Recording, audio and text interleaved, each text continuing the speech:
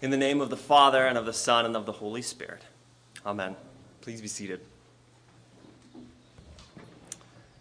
In a moment, everything changed.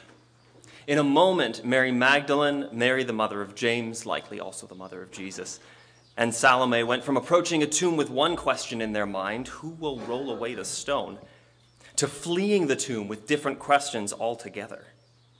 Now, social studies teachers will try to, motivate their students by pointing out that history is more than just names and dates, more than just particularities. History is taking all those facts and telling a story, the most accurate account you can give about how things happened over a period of time. Today, though, isn't a history, but a moment in history. Today, we zero in on a single moment, one single historical fact, the empty tomb. Or as the angel tells the women, he has been raised. He is not here. It is this single thing that everything else is built upon. Our faith does not rest on a series of philosophical propositions. We don't start with a revolutionary idea and then build Christianity upon it.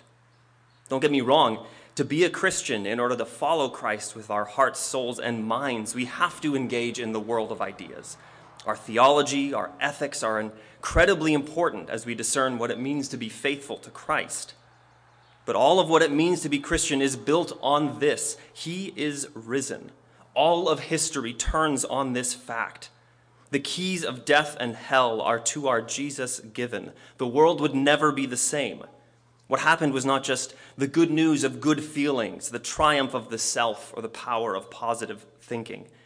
The place where Jesus' body lay, the place where it seemed like death had won, was now empty, just like death's victory. Stanley Hauerwas puts it this way: the Bible finds uninteresting many of our modern preoccupations with whether or not it's still possible for modern people to believe. The Bible's concern is whether or not we shall be faithful to the gospel, the truth about the way things are now that God is with us through the life, cross, and resurrection of Jesus of Nazareth. At first, the empty tomb is baffling. Now, the angel does remind the women that they will see Jesus just as he told you. And Jesus did tell his followers that he had to suffer, die, and then come back. But they didn't understand then. And on Easter morning, they're recovering. The horror of Good Friday, of watching their friend and teacher be crucified and then burying him, meant that the women understandably walked into that tomb without any anticipation of what was in store for them, which explains why they were both amazed and terrified. There's a unique challenge when we read the resurrection account from Mark's gospel, because the best manuscripts that we have end where our reading ends today, the jarring ending with the women fleeing in fear. Now, there might have been a different ending that was lost, but the longer ending we have now, which you'll find in double brackets in most modern Bibles, is probably a later addition. Likely a scribe realized, this is not the end of the story, we need a little bit more, and probably compiled something based on oral tradition. And yet, this shorter ending is a bit of a gift to us. Because while it doesn't give us the details of what happens after the resurrection, some of those post-resurrection stories that we get in the other Gospels, it does invite us to ask the question, what next? Of course, the question isn't totally open-ended. First, we know that Peter, the one whose denial of Jesus is highlighted in the Gospels, gets to hear the good news that he is risen. The angel says, go tell my disciples and Peter. His betrayal doesn't put him beyond the good news of the resurrection. The women who were faithful to Christ to the end will speak the good news to the other disciples who weren't, reminding us that no matter where you have been or what you have done, all are welcome to worship the risen King, which is exactly what Peter discovers later in the book of Acts. His statement that we read this morning, I truly understand that God shows no partiality. This is in response to Cornelius, a member of the occupying Roman force who wanted to turn and worship the crucified and resurrected Jewish Messiah. Imagine Peter's surprise. Jesus had been clear that his mission was to preach to the lost sheep of Israel. But in our reading from Acts, Peter recounts this fact. Jesus preached his message throughout Judea after the baptism that John announced, and they witnessed his actions in Jerusalem and Judea. But then, to Peter's surprise, Jesus asks him to forget his categories of clean and unclean, chosen and unchosen people, and invite the whole world to follow him. After his resurrection, Jesus would send his disciples out not just to preach this good news to the people of Israel, but to all people. Sure, there were hidden clues along the way. There was the daughter of a Roman official that Jesus healed, and a Gentile demoniac living in a graveyard on the far side of the Sea of Galilee, whose legion of demons are cast out. There's a Samaritan woman who's offered living water.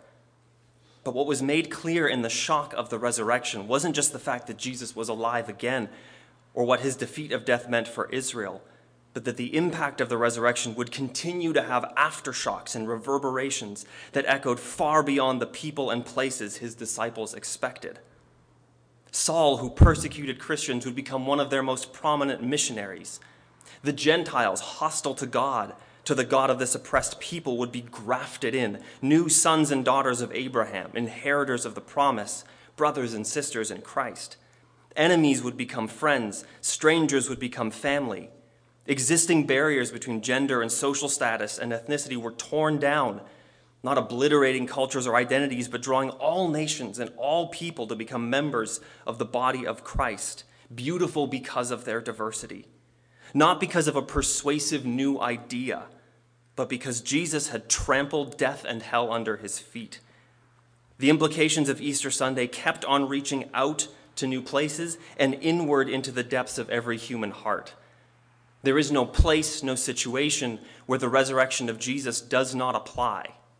Sin, whether it's systemic or individual, has been defeated. Its ultimate sting, death, has been removed.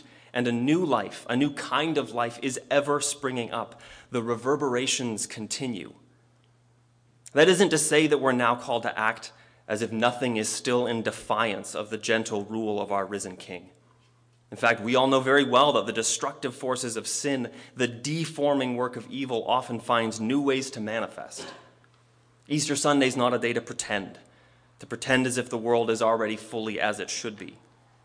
Some of what the resurrection of Jesus offers us is hope. Hope that even though we may not see it now, in the end all things will be fully made right. But right all things will be. Since Jesus has risen from the dead and is now alive, we know that the down payment of the kingdom that is to come has been made. And just as we spent Lent in self-examination to see where sin still persists in our lives, we can know that all of those places, and even more than we can ask or imagine, are being and will be made new. We can walk confidently into this new day because death will not have the last word. Confidence, not that everything will be easy, but that we know it will all be made new, even now. There's a famous Leslie Newbigin quote from an interview near the end of his life in which he said, "I'm neither an optimist nor a pessimist. Jesus Christ is risen from the dead." But I came across a longer quote of his this week that I think says a little bit more. He says, "Mission begins with a kind of explosion of joy. The news that the rejected and crucified Jesus is alive is something that cannot possibly be suppressed. It must be told. Who could be silent about such a fact?